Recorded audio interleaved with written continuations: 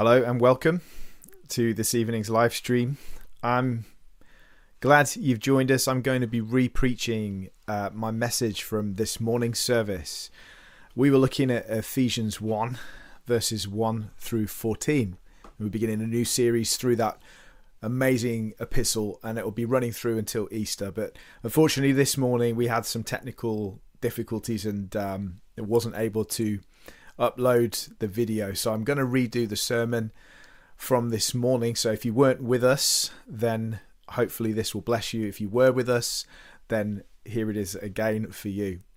I'm going to begin by opening up in prayer. This is the first Sunday after Epiphany. Epiphany was yesterday. And I'm going to begin just by praying the collect for the first Sunday after Epiphany. And then I'm going to read the passage of Scripture, which is in Ephesians 1. If you've got your Bibles, open them up there to Ephesians chapter 1 and verses 1 through 14. I'm going to be reading from the English Standard Version. Let's pray. O Lord, we beseech thee mercifully to receive the prayers of thy people which call upon thee, and grant that they may both perceive and know what things they ought to do, and also may have grace and power faithfully to fulfill the same, through Jesus Christ our Lord. Amen. So if you want to open up your Bibles with me, I'm going to read, and then we'll begin working through this passage together. Paul, an apostle of Christ Jesus, by the will of God, to the saints who are in Ephesus and are faithful in Christ Jesus. Grace to you and peace from God our Father and the Lord Jesus Christ. Blessed be the God and Father of our Lord Jesus Christ, who has blessed us in Christ with every spiritual blessing in the heavenly places, even as he chose us in him before the foundation of the world, that we should be holy and blameless before him. In love he predestined us for adoption as sons through Jesus Christ, according to the purpose of his will, to the praise of his glorious grace, with which he has blessed us in the Beloved. In him we have redemption through his blood, the forgiveness of our trespasses, according to the riches of his grace, which he lavished upon us in all wisdom and insight, making known to us the mystery of his will, according to his purpose, which he set forth in Christ, as a plan for the fullness of time, to unite all things in him, things in heaven and things on earth. In him we have obtained an inheritance, having been predestined according to the purpose of him who works all things according to the counsel of his will, so that we who were the first to hope in Christ might be to the praise of his glory. In him you also, when you heard the word of truth, the gospel of your salvation, and believed in him, were sealed with the promised Holy Spirit, who is the guarantee of our inheritance until we acquire possession of it, to the praise of his glory. This is the word of the Lord. Let's pray. Father God, as we come to your word this evening, my prayer is that in our ears it would be fresh. It would be as though we'd never heard it before. Father, I pray that as we hear your word, that we would have a childlikeness about us. Lord, even though we have heard this passage maybe many times before, we're familiar with it. We don't want to become connoisseurs of your word. We don't want to be those who believe they are experts, but rather like eager children ready to hear the word of their Father. Lord, we pray for a spiritual hunger, a spiritual appetite to be worked up in us today. Lord, that we might desire to hear the word of truth, and that through your Spirit you might bring about a harvest in our lives as we hear it this evening. We pray all these things in the name of our Lord Jesus Christ. Amen. Now, Martin Luther, the great reformer, said that the book of Romans was the most important book in all of the New Testament. Why did he say that? Well, he believed that Romans was so important because it contains the purest exposition of the gospel, the purest retelling of that great story, the gospel. Now, if Romans has the purest exposition of the gospel, then Ephesians surely has the highest and most exalted retelling of the story of the gospel. As we work through this book together in the coming weeks, we are going to be taking some high mountain passes together. We're going to be going up on the ramparts, looking down upon the plan of salvation from God's perspective, not from our perspective, not from what we know and understand of our salvation, but actually looking at it through the eyes of God as the apostle retells the story. The apostle Paul is keen here to encourage these Christians in Ephesus to look not on their perspective, but actually to hear God's perspective on the work of salvation. So Ephesians contains some of the highest and most exalted teaching, the most inexplicably awesome doctrine in the whole of the Bible. It's not an easy read. It's not something that you can read through once and understand. It is a book of great depth, and it must be plumbed carefully and with prayer. I think it's interesting to remember that Paul the apostle wrote this letter to Christians, just ordinary Christians in Ephesus and the surrounding area. At the time he was actually in prison, he was in jail. He wrote this letter to encourage ordinary Christians just like you and me. He didn't write this to theologians. He wasn't writing this to people of the clergy. He was writing this to your average Christian believer. And I think that's really important to remember, because as we look at these first 14 verses, and we see some of the weighty things that he covers, these high doctrines, talking about things that bend the mind, to be honest, things that really do stretch our imagination, things that pertain to the mind of God and how he has chosen us before the foundation of the world, how he's predestined us to adoption. These are big, big subjects, but Paul tells these things to normal Christians, to born-again believers. And I think that's really important to remember, because the subject of doctrine, the subject of theology, these days is often, sadly, much maligned amongst Christians. People will say, I'm not interested in dry doctrine. I'm not interested in your theology. What we need is a fresh encounter. What we need is a fresh outpouring. We don't need just more doctrine. We don't need more teaching, more theology. That stuff has got no life in it. And what a sad thing to believe. You know, the Apostle Paul, he didn't begin the letter to the Ephesians by saying, hey guys, just really praying for you that you'd press in for that next encounter. He doesn't begin the letter by talking that way. He begins by telling them about their God. He begins with doctrine. And I think this is so vital for our Christian health in this day and age. We need more doctrine, not less.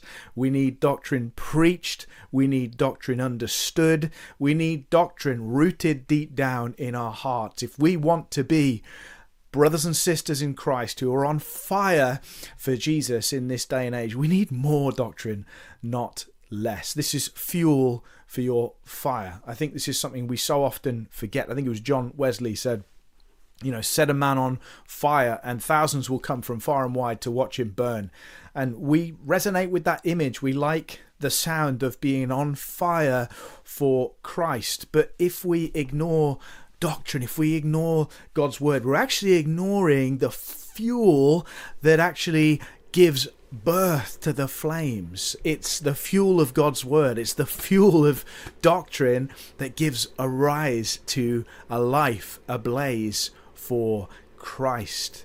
At our own peril do we ignore these high doctrines. And so let's study them with an inquisitive mind. As we work through these verses this evening, I'm sure that there'll be many questions that pop up in your mind, many objections even as you hear some of these truths presented by the Apostle Paul. But I want to just put to you a word of caution. As we work through these doctrines together, these mighty things about the nature of God and how he has worked to accomplish salvation for his people, as we work through these things, jot your questions down on a side note. Take note of them, put them to one side, because this evening we are simply going to marvel and glory in the truth of these precious doctrines. Paul doesn't step aside actually to answer the potential objections of those who he's writing to. I don't know if you noticed that, but he doesn't come out of his text to say, and by the way, just because he chose you before the foundation of the world, you might be thinking, well, where's free will in that? Well, let me just speak to that right now. He doesn't do that.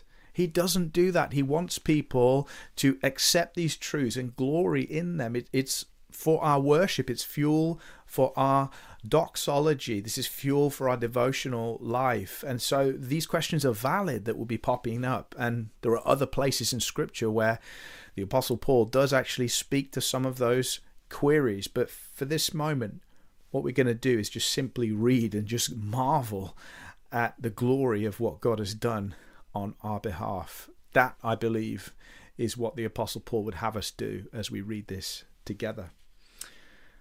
Now, the commentator Marcus Barth said that the epistle to the Ephesians contains more references to the will and the decision of God than any other New Testament book except the Gospel of John. And so what we're looking at again is we are going up the mountain pass. We're coming up from the valley of our own experiences as Christians. If you are a Christian today, we're coming up from that valley of experience. We're reaching up to the high mountain passes. We're beginning to see things from God's eternal perspective. And this really, these 14 verses of the book of Ephesians, this is the story of what God has done. It's the story of what God has accomplished and how he has accomplished it. And that is in and through Christ. It's the story of what God has accomplished in his Son on our behalf. In fact, that phrase, in Christ, those two words appear no less than 10 times. 10 times the phrase in Christ appears in the first 14 verses of the epistle to the Ephesians. And what we're going to do in the next 20, 30 minutes or so is we're going to look at each of those 10 moments where Paul says in Christ. And I believe that as we study what Paul says about what we receive in Christ, we're going to understand something of the glory and the scope of our salvation. You see, I think many today boil down salvation to simply being forgiveness of sins. And though this is certainly covered in the first 14 verses of Ephesians, it's not the sum total of what it means to be part of the covenant family of God. Forgiveness of sins is a very integral part of it, but there's so much more. The gospel is glorious, it's far-reaching, its scope is vast. And so I believe Paul wants to take us on a journey understanding exactly what God has done and how and through whom. So let's buckle up and look at the first mention, which is found in verse 1. He says, Paul, an apostle of Christ Jesus by the will of God. By the will of God. Right here we've got Paul saying, my apostleship, my calling as an apostle of Jesus Christ is by the will of God. It's not something I've just taken to myself. I'm not just deciding now to call myself an apostle because I believe I've arrived somehow. I've got some status that I believe befits a certain title. No. He's by the will of God that Paul is an apostle. There were many false apostles moving around as itinerant preachers in Paul's day. I don't think maybe we think about that often enough. But Paul is distinguishing himself. He's setting himself apart from these first century false apostles by saying, I'm an apostle according to the will of God. It was God that set me apart. Paul didn't choose the title for himself. It wasn't something he was aiming at in life. One day he was persecuting the church and rounding them up and imprisoning them. The next day he was an apostle of Jesus Christ, witnessing the gospel to those who he was working for just 2 days before. Paul is an apostle according to the will of God. And he says, to the saints who are in Ephesus and are the faithful in Christ Jesus. Grace to you and peace from God our Father and the Lord Jesus Christ. To the saints who are in Ephesus, the holy ones. That the word there for saints actually comes from the same word that we get holy from, hagios. Hagios. To the saints who are in Ephesus and the faithful, pistois, in Christ Jesus. That's the Greek word for faithful. I like what John Calvin has to say about this. He says this, no man therefore is a believer who is not also a saint. And on the other hand, no man is a saint who is not also a believer. So if you're tuning in this evening and you are a believer in Christ, you, by distinction, are also a saint. You're a saint. That's what you are. I don't know if ever you think of yourself in that way, but the New Testament calls you a saint, a set apart one.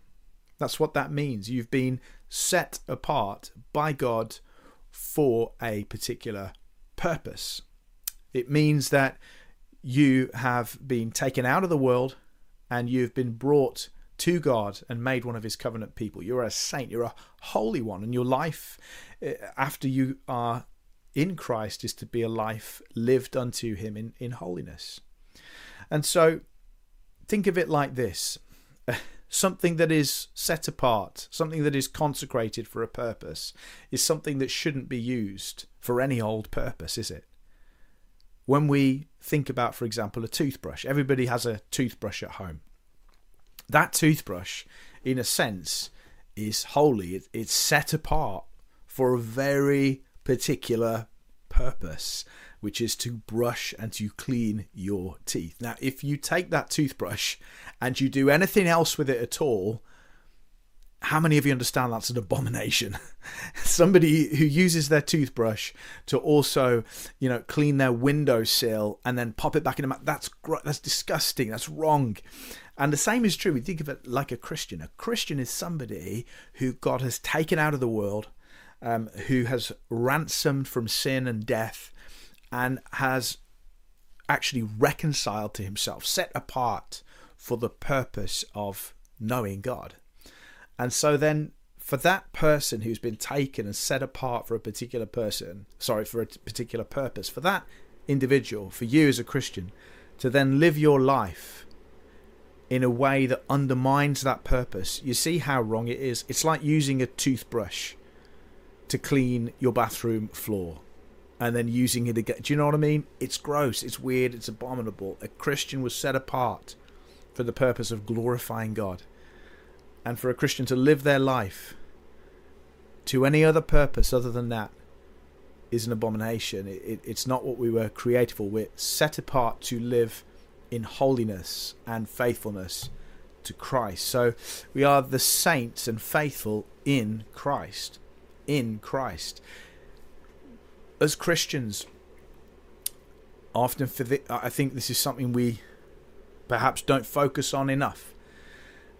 Our location in the Spirit after we're born again is actually in the Son. It's in the Son. We are actually united with Christ in his resurrection, in his death, all the things that Christ is. We are located and identified in Christ. It's our vital union that we have with him.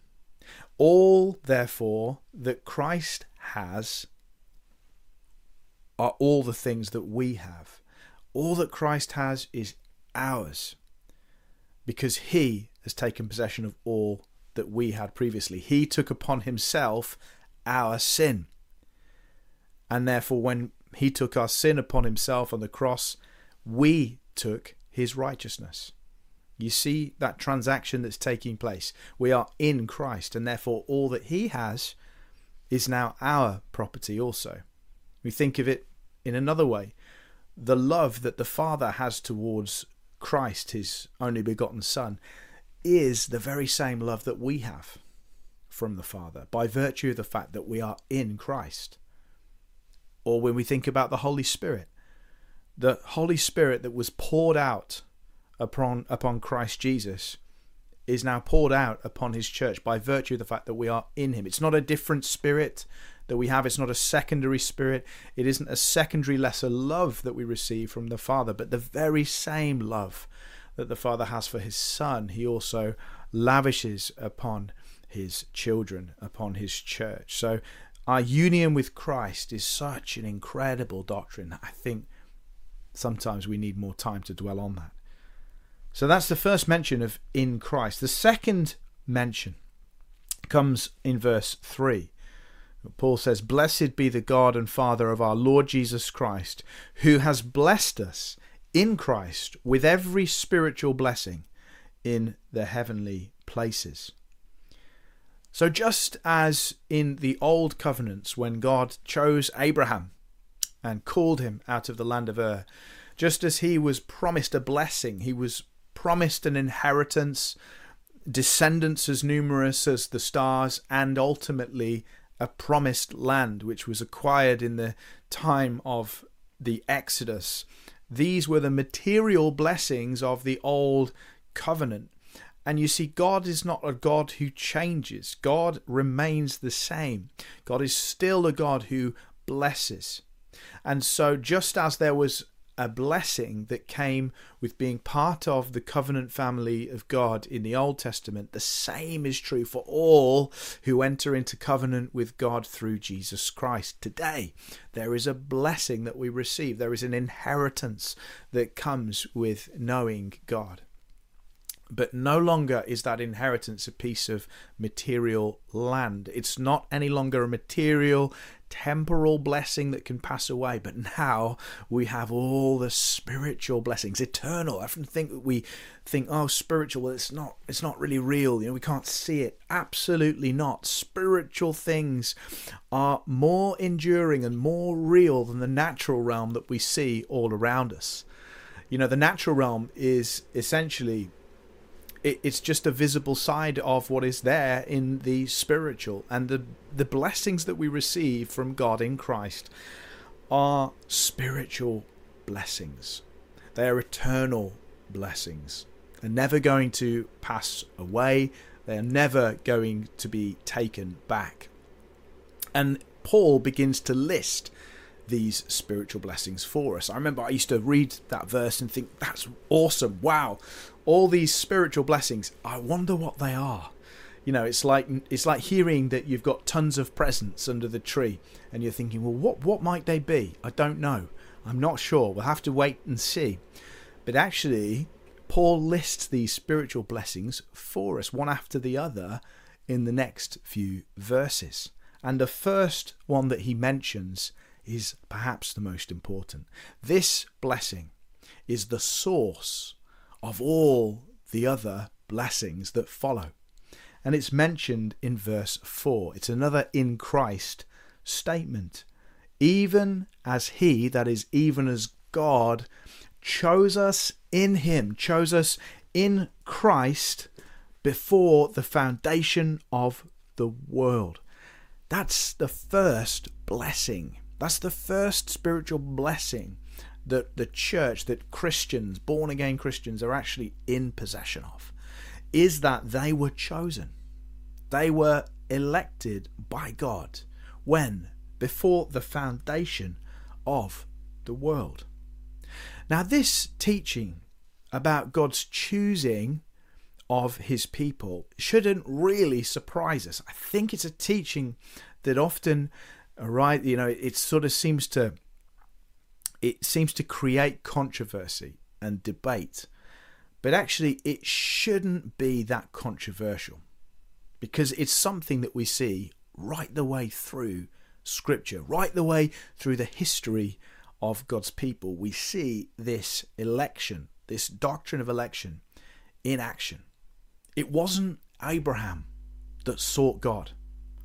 It wasn't Abraham who called out on the name of the Lord and the Lord responded to Abraham. It was God who initiated the relationship with Abraham. The same was true of Moses. It wasn't Moses who went to a bush in the wilderness and said, God, will you appear to me?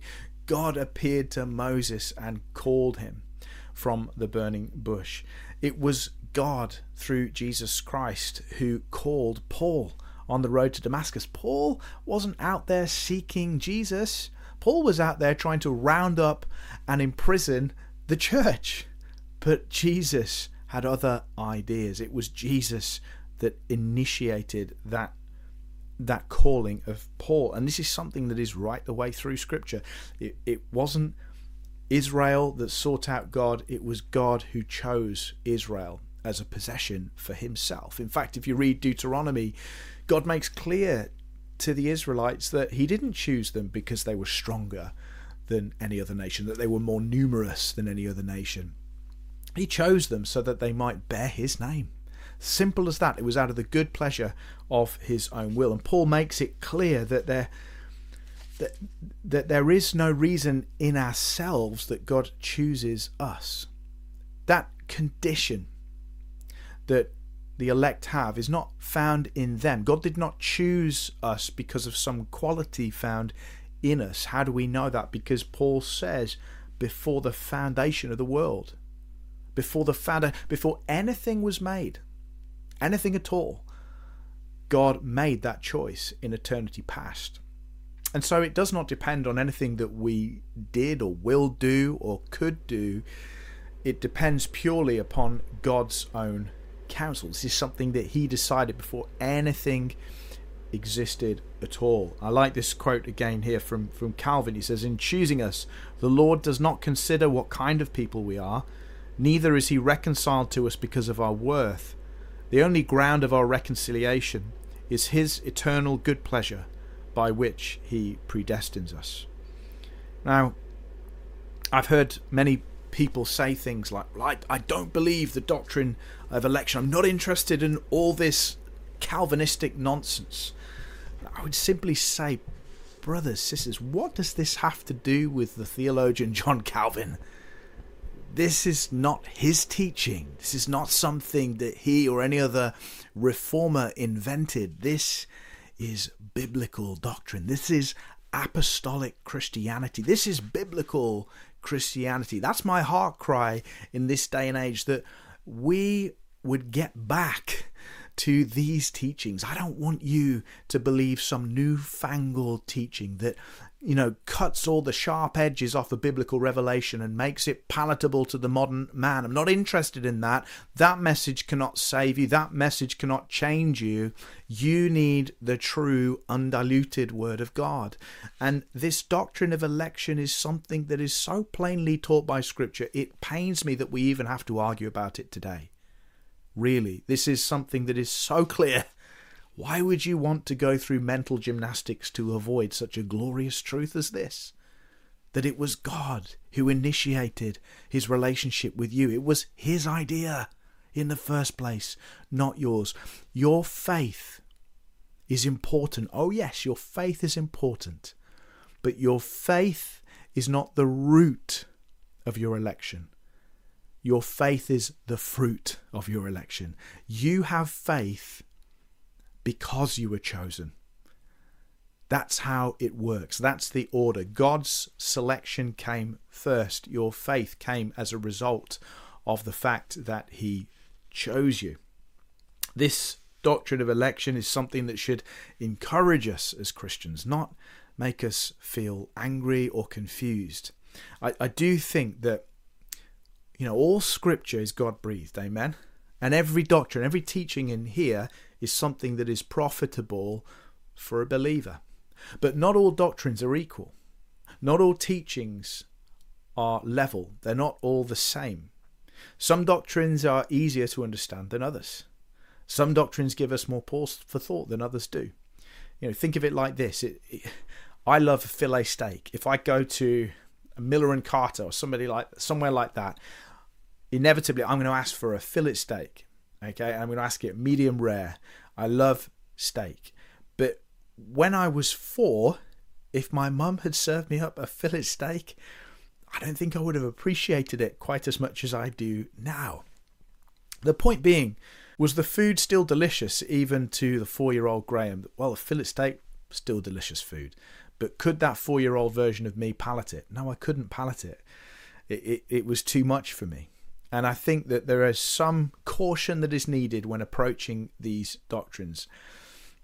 Sometimes the more mature we grow in Christ, the easier it becomes to palate these more difficult doctrines. They're actually apprehended not just with the mind, but through prayer and through submission to God's word. Questions are good. I always encourage people to ask questions of Scripture and to ask questions of their pastors, to do their research. This is good. But ultimately, what we need to be doing is submitting to what God's word teaches. That's where the blessing comes in. And so I just think this is such an encouraging doctrine, something that's so plain in Scripture. Why would we want to wriggle our way out of this and say that, actually God's election of me depended on my faith? He simply looked down the corridors of time and he saw that I would believe. And that's why he elected me. Well, is that not just like saying that he chose you because of some good quality in you? Is that not just what we're saying when we say that God looked down the corridors of time, he saw some good work in me? I made a right choice. I made a good decision. And on the basis of that good decision, on that good work, God chose me. If that is the case, are we not saved by works? Are we not saved because of some virtuous thing that we've done? We know that's not the case. That's not the gospel we preach. It's not what we'd say to an unbeliever. In Romans 9:11-15, talking about Jacob and Esau, Paul says, though they were not yet born and had done nothing, either good or bad, in order that God's purpose of election might continue, not because of works, but because of him who calls. She was told, that is their mother, the older will serve the younger. As it is written, Jacob I loved, but Esau I hated. What shall we say then? Is there injustice on God's part? By no means. For he says to Moses, I will have mercy on whom I will have mercy, and I will have compassion on whom I will have compassion. Paul goes on to say in verse 5, I'll finish off verse 4 before we go there. I love that Paul includes here the purpose of our election, the purpose of God's choosing of us. He says he chose us in Christ before the foundation of the world, that we should be holy and blameless before him. If you're in Christ today, if you're a Christian, God chose you that you might be holy, might be purified, and might walk blamelessly before him. And we'll come later on to see exactly how it is that he's going to do that and accomplish that. I think that's such a mighty and magnificent teaching. It encourages me deeply. He says that we are to walk holy and blameless before him. In love, he predestined us for adoption as sons through Jesus Christ, according to the purpose of his will. We were predestined to adoption as sons through Jesus Christ. Another English word for predestined was foreordained. So God not only has chosen us unto salvation, he has predestined each one of his people for adoption into his family. So to be a Christian, to be somebody who is called a Christian, is not just simply to be somebody who goes to church, although that is a good thing. Nor is it somebody who just believes a certain set of truths about God. That's not all it means to be a Christian. A Christian is somebody who's actually been adopted. Their status has changed. They're no longer a child of wrath. They're no longer a son or a daughter of the world, but they have been adopted into the family of God. They are now a son. Whether you're a male or a female, the scripture says that you are a son.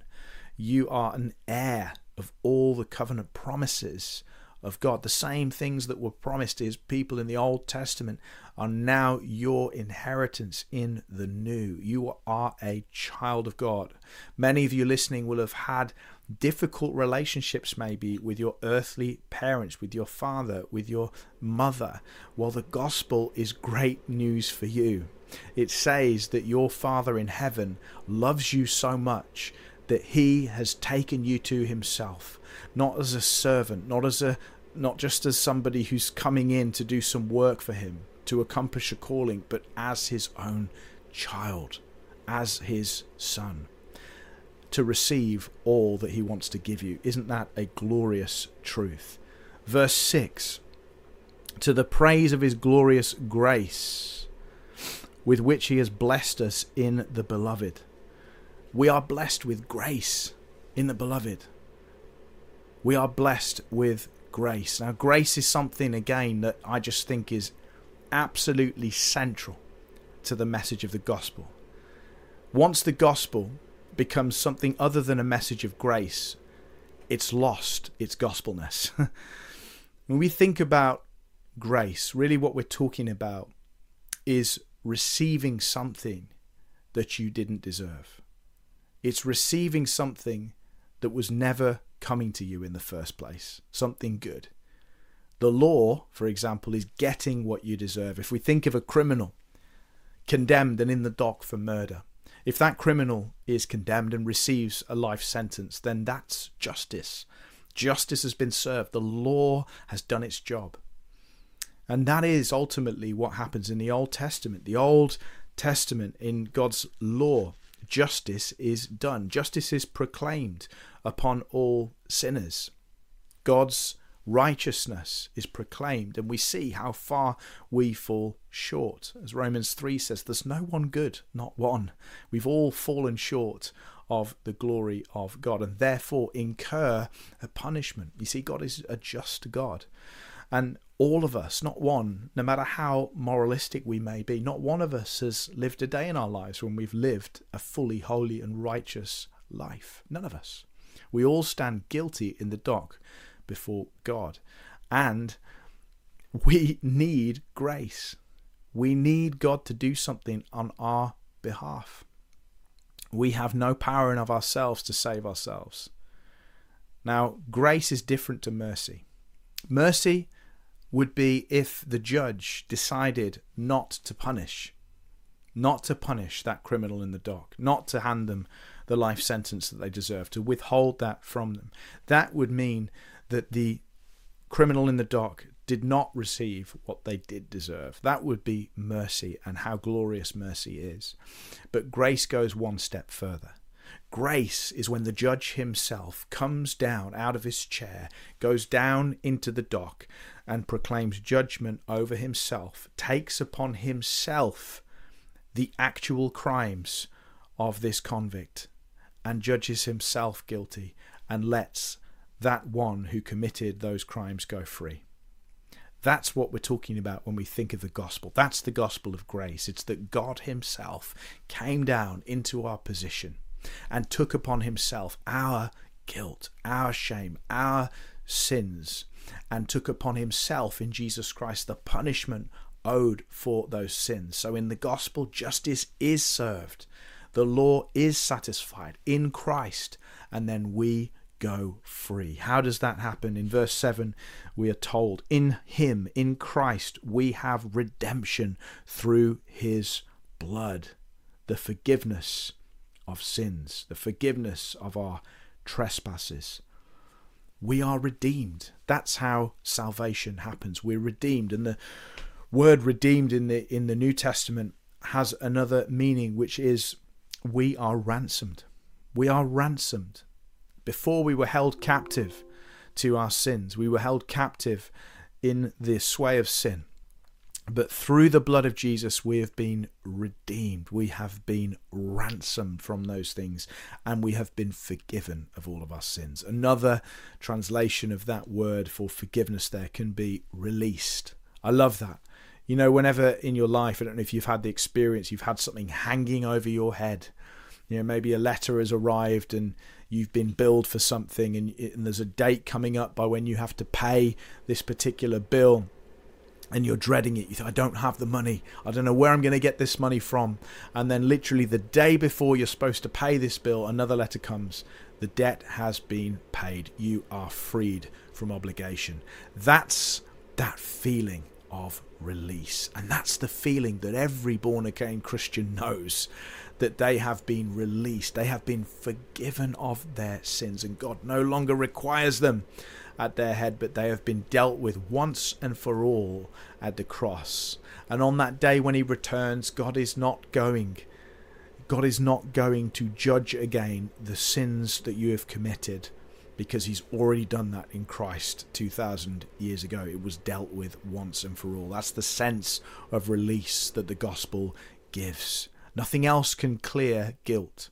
I know so many people who live their lives with a crippling sense of guilt, and they do all that they can to try and suppress that feeling.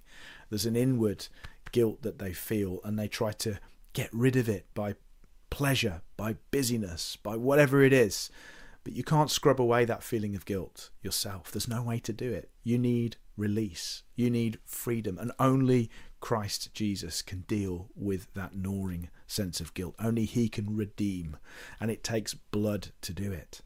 It takes the blood of the Saviour to do it. I'm sorry to have to say, many people would like to scrub out the cross out of Christianity and replace it with something else. But this is the truth that we preach. There's no forgiveness of sin outside of the blood of Jesus. This is what the gospel preaches.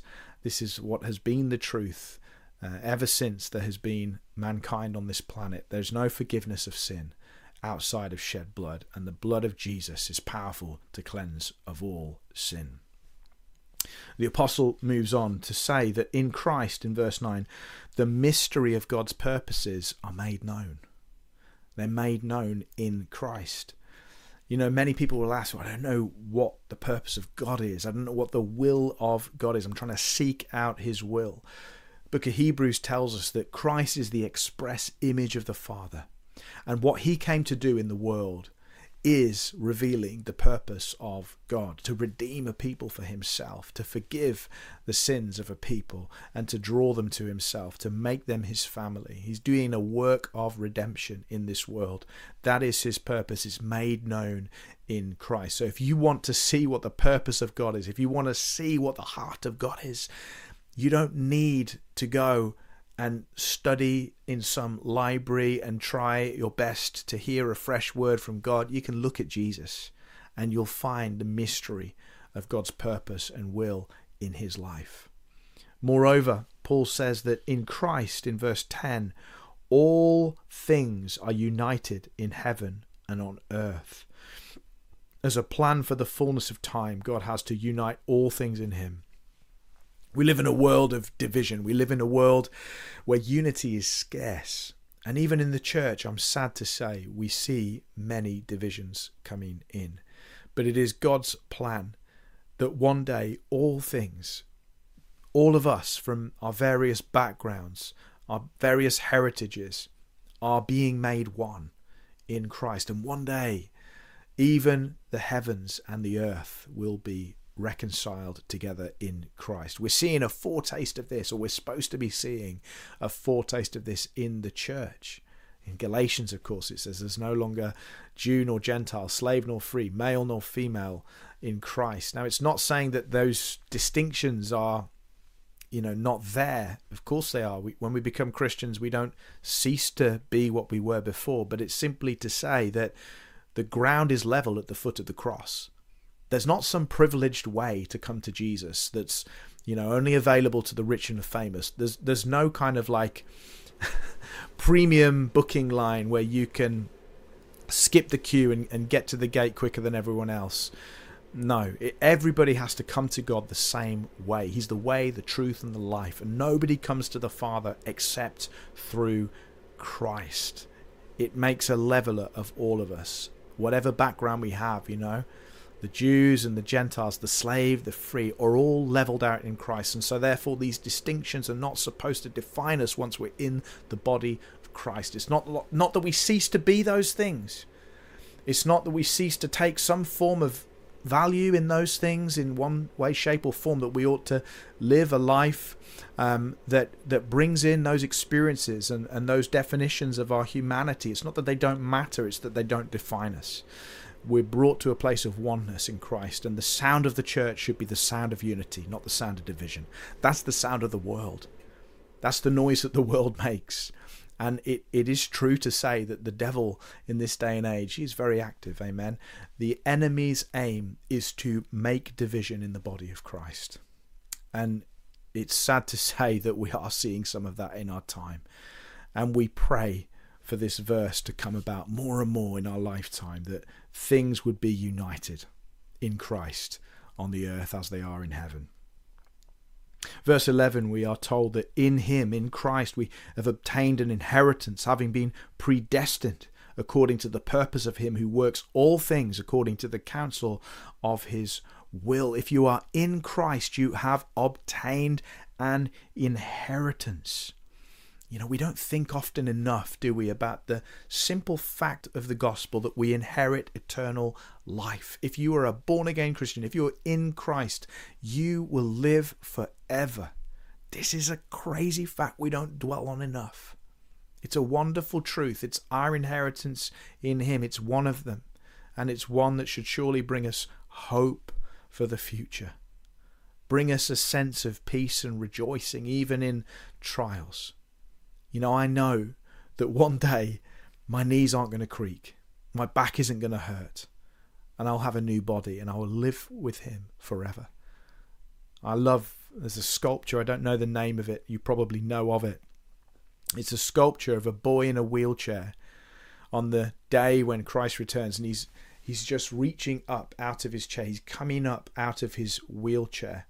It's a picture of the fact that that boy is not going to live in his wheelchair forever. If he's in Christ, he's going to come out of that wheelchair and receive a new body that functions and live forever in that renewed body with Christ. You know, this life is just a drop in the ocean of eternity. And the truth of our inheritance in Christ ought to encourage us to live as boldly as we possibly can for him through whatever trials come our way in this short life on earth. We have absolute assurity as well that these inheritances will not be taken from us. Firstly, because we're heirs. If we've been adopted into the family of God, then that means that inheritance rightfully belongs to us. God has made it that way. He's not going to emancipate you. He's not going to get rid of you, cut you off. And secondly, we can have confidence that that inheritance shall be ours. We can have assurance of these promises because of what Paul tells us here, that we have been predestined by God according to the purpose, to his purpose, who works all things according to the counsel of his will. All things, not just election, but actually all things. The grand scheme of humanity, the grand scheme of all time and eternity, this God who has adopted us, he is predestined all things according to the counsel of his will. What does this mean? It simply means that he has not determined things according to factors outside of himself. He's not determined things based on what that person will do or what that person will do or what happens if this happens or what about the enemy and what he'll do. No, he determined these things. He predetermined, foreordained these things within the counsel of his own sovereign will. And so there we could be confident that his purpose will not be thwarted. Verse 12, we're told something of our purpose in Christ, so that we who were the first to hope in Christ might be to the praise of his glory. You and I were made to the praise of the glory of God. To be to the praise of the glory of God simply means that you're making the glory of God public. You're a walking billboard for God's glory. That's what he made you to be. He made you to be somebody that advertises his goodness, advertises his grace, advertises his love in the way that you walk, in the way that you live. It tells us finally that we're sealed with the Holy Spirit. A seal in olden times was a sign of authenticity. If a letter was sealed, it was authentic. It showed that that letter had been written and sent by the person whose name was inscribed on the bottom. It's a sign of authenticity. Secondly, it's a sign of ownership. When somebody, pushed their signet ring onto the wax of a letter, it was to say, this is my property, this is my word, this is my seal. It's a sign of ownership. And thirdly, that seal makes secure. It kept that scroll, that letter, tightly closed until it was opened up by the recipient. And so the seal of the Spirit is a sign of authenticity. It shows that you are truly in Christ. Secondly, it's a sign of ownership. It shows that you belong to God. If you have the Holy Spirit, it is a sign upon your life that you are the property of God. And thirdly, it is a sign of security. God doesn't put his seal upon anybody who he intends to be lost for eternity. God's seal is placed upon you that you would be secure for all time. God's seal of the Holy Spirit is upon you to secure you. You are his property. You are his child. I think that Charles Hodge was right when he said, when we look for the signs of the Holy Spirit in somebody's life, when we're looking for the signs of somebody's election, these are often things that we try to see. Well, how do we know if we're elect? How do we know if we have the Holy Spirit? The only way you can tell is that holiness will be present in somebody's life after a period of time. There'll be a trajectory away from sin and towards holiness. The things that we once did will become detestable to us, and the things that we see in Christ will become altogether valuable. We begin to emulate more and more our Lord Jesus Christ. That's how we begin to see the work of the Holy Spirit in our lives. It's that longing for holiness, that walking in self-control, that walking being consecrated to him each day and wanting to please him and letting go of the way that we used to live. Charles Hodge said, God gave a people to his Son in the covenant of redemption, those included in that covenant, and because they're included in it, in other words, because they are in Christ as their head and representative, receive in time the gift of the Holy Spirit and all other benefits of redemption. And Paul finishes by saying, all these things are to the praise of his glory. They're to the praise of the glory of God. Ultimately, you have been made a Christian. You've been given the Holy Spirit. You've been saved out of sin, not just for your own benefit, not just for your own enjoyment, but ultimately for the glory of God, that his glory might be known in the heavens and the earth. There's a saying that the Reformers used, and those who came after them, Soli Deo Gloria. It means to the glory of God alone. And that means ultimately that our salvation is to the glory of God. And our lives themselves, the way that we conduct ourselves, ought to be to show forth, to advertise, to make public the glory and the greatness of our God. Let's pray. Father God, as we have heard these wonderful great truths this evening, I pray that you would give us the heart again and the understanding of a child who is eager to learn more about their Father in heaven. Lord, we pray that these truths would encourage us to have more faith in you, to trust you more, knowing that you are a sovereign God who does what he pleases. As we read in the Psalms, our God is in the heavens. He does all that he pleases. Lord, let us remember that we don't serve a genie. We don't serve a God who is like man, but we serve the great God of the heavens, the only true God, the sovereign Lord, who has made himself our Father, who loves us dearly and who will not let go of those who are his. Lord, we praise your name. We give you glory. May our lives show forth your praise. May our lives befit our calling. Lord God, if there are things that we are living in tonight, if there are sins that we are allowing to have a foothold in our lives, Lord, may we let them go. By the power of the Holy Spirit, may we leave those sins and walk on into holiness to the praise of your glory. In Jesus' name we pray. Amen. If you want to find out more about Hope City Church, you can go to hopecitychurch.uk.com. There's lots of information on there, lots of weekly activities that you can get plugged into. We always meet 10:30 a.m. every Sunday at Wolverhampton Science Park. It's off the Stafford Road. Please do come and join us if you're in the area. Until then, God bless. We're going to say the grace together as we finish.